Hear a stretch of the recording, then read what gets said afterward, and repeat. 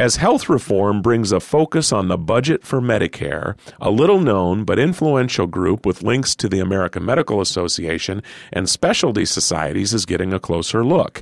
It's called the Relative Value Scale Update Committee, and it is at the center of an emerging debate over whether these doctors involved in the committee might have too much control over the flow of taxpayer dollars in the Medicare program. You're listening to ReachMD Radio on XM 160, the channel for medical professionals. I'm Bruce Japsen, your host, and joining me today is Dr. Barbara Levy. Dr. Levy is the chair of the AMA Specialty Society Relative Value Scale Update Committee, more commonly known in physician world as RUC. She served as a RUC member for the American College of Obstetricians and Gynecologists from 2000 through 2009.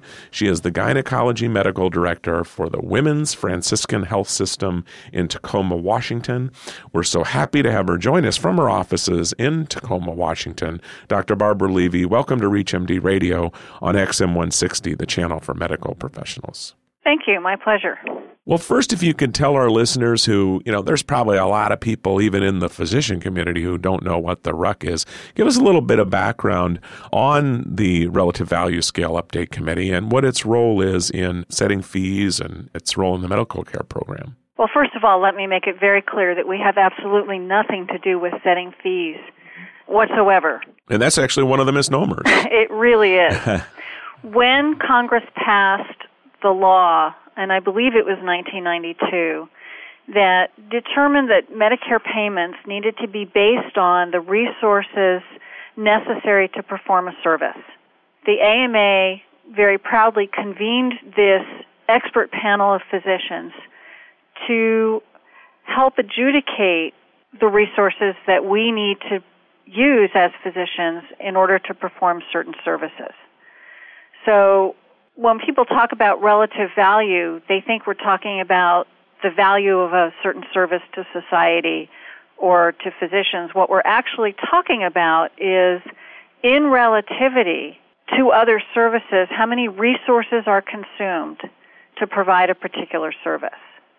And we think that we, the AMA, and we, the RUC, believe that really only physicians can provide this kind of input. How does anyone else know what the intensity of providing a certain service may be? So this organization, this group, came together by the AMA. We are volunteers. We are made up of 26 voting members. There are at least 2 people from now CMS, it was HCFA, who sit at the table and listen to all of our deliberations and provide input as the deliberations are occurring.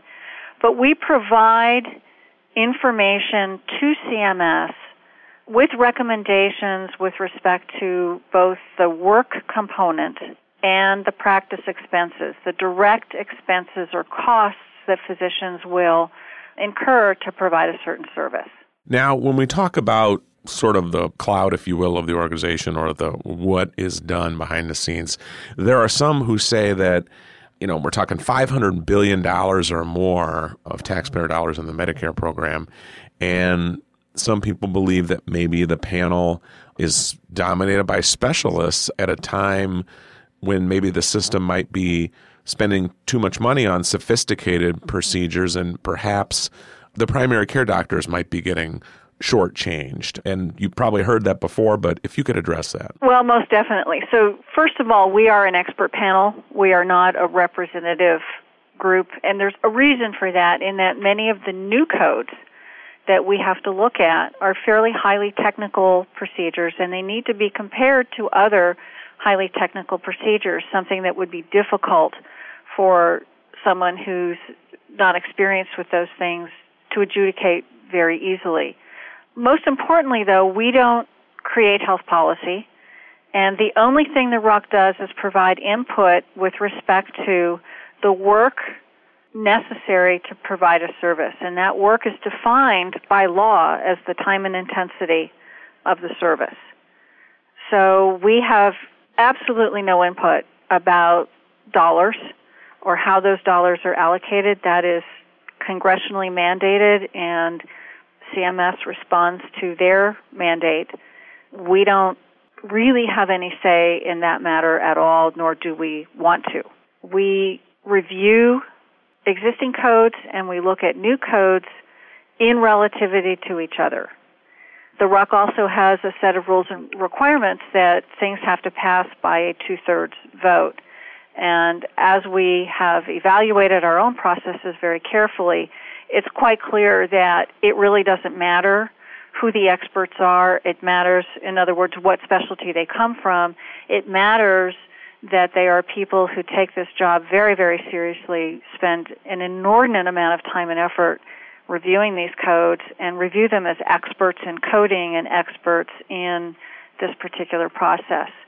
But when we've assessed the voting, it really doesn't matter what specialty or what group a particular physician around the panel comes from. Well, and to that end, I mean, there are some folks who think that, like, well, the AMA has a lot of power in this, and then if you're not playing nice with the AMA, that you might not get a seat at the table when these decisions are made. And you're saying that probably is not the case, or even if it were the case, it's not like everybody's going to go along with the same line of thinking? Exactly. Well, first of all, the people who sit at the table are proposed by their own specialty societies, not by the AMA. There is one AMA member and seat around the table.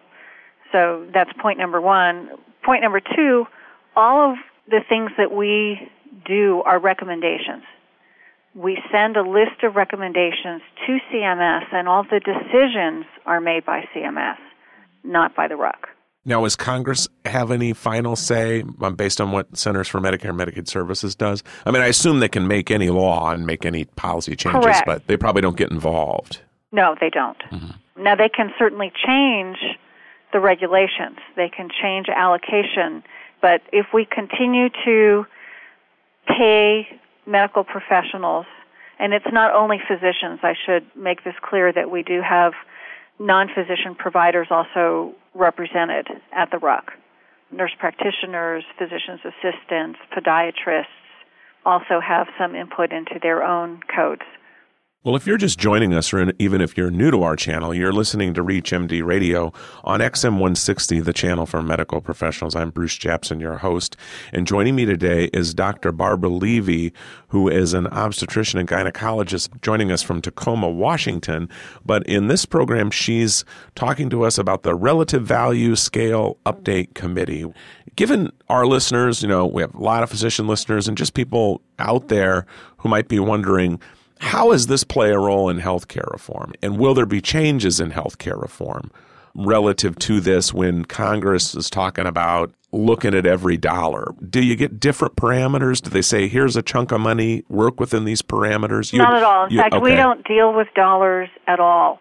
But I have to say that I'm extremely proud of the RUC.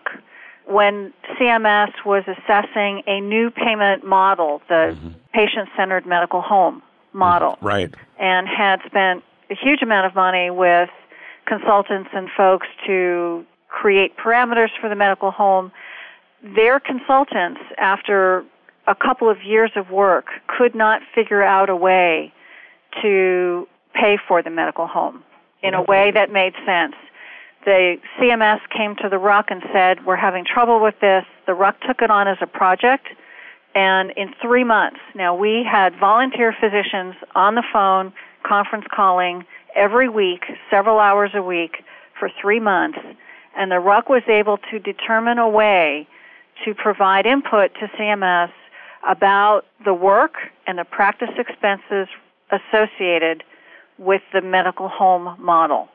I am incredibly proud of this group of folks for their dedication, for the dollars, the taxpayer dollars we saved by not having to hire another group of consultants, by buckling down and doing the work that we know how to do. And this obviously is a huge deal for primary care physicians. Were there primary care physicians involved with this? I mean, yes. The AMA was inclusive in this panel? Absolutely. In fact, the predominant input was from primary care physicians on this little work group that we use. But my point here is that this group of physicians saves the taxpayers a huge amount of money in that we do thousands of hours of work to provide this input to CMS. And so for some of the critics out there, I can think of Tom Scully, for example, talking about it's not healthy to have the interested party essentially driving the decision-making process. He was quoted in the Wall Street Journal.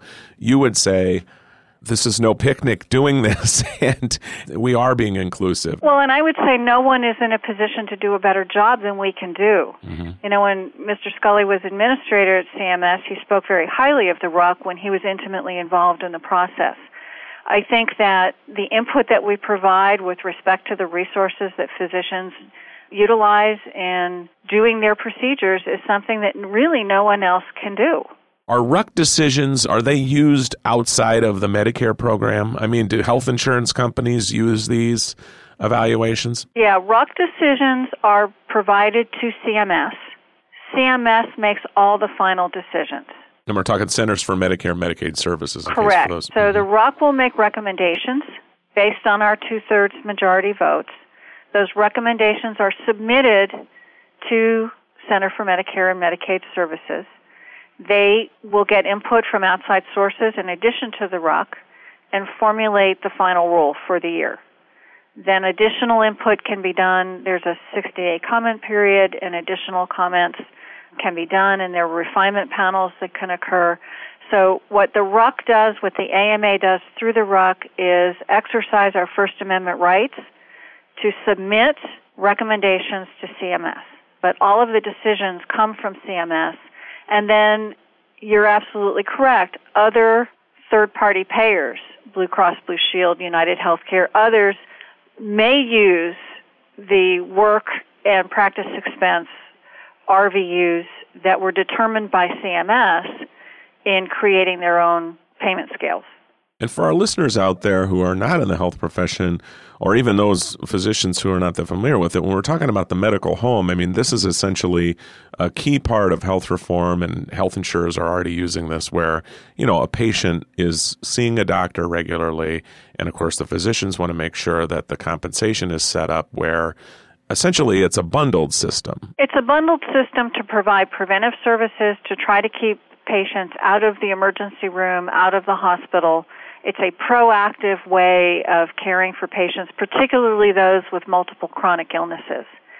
A lot of the requirements for medical home, for example, require that the physician or a provider be available 24 hours a day to answer questions and to help provide the coordination of care. So it's a model that focuses on coordination of care, on care of the patient, and centered on the patient and the family, including social structure and other things that are necessary.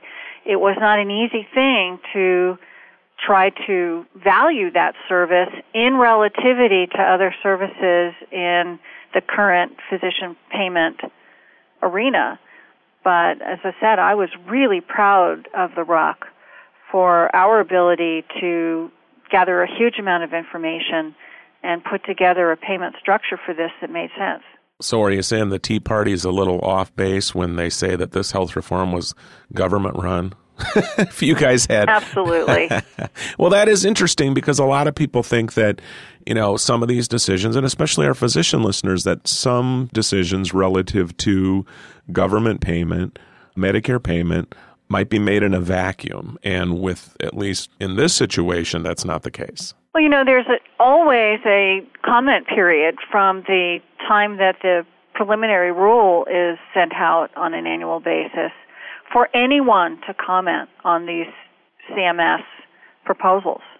And it's very interesting that CMS gets very few comments from other sources. Other than the RUC. Mm-hmm. Other than the RUC. But it's wide open for anyone else to provide comment during that time.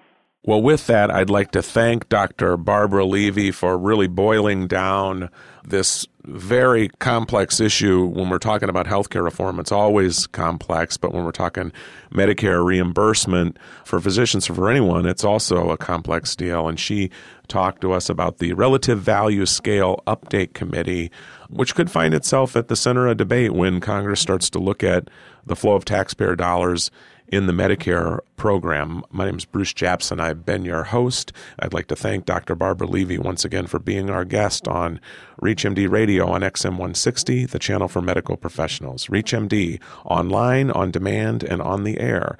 Please check us out at reachmd.com. And I'd like to thank you today for listening.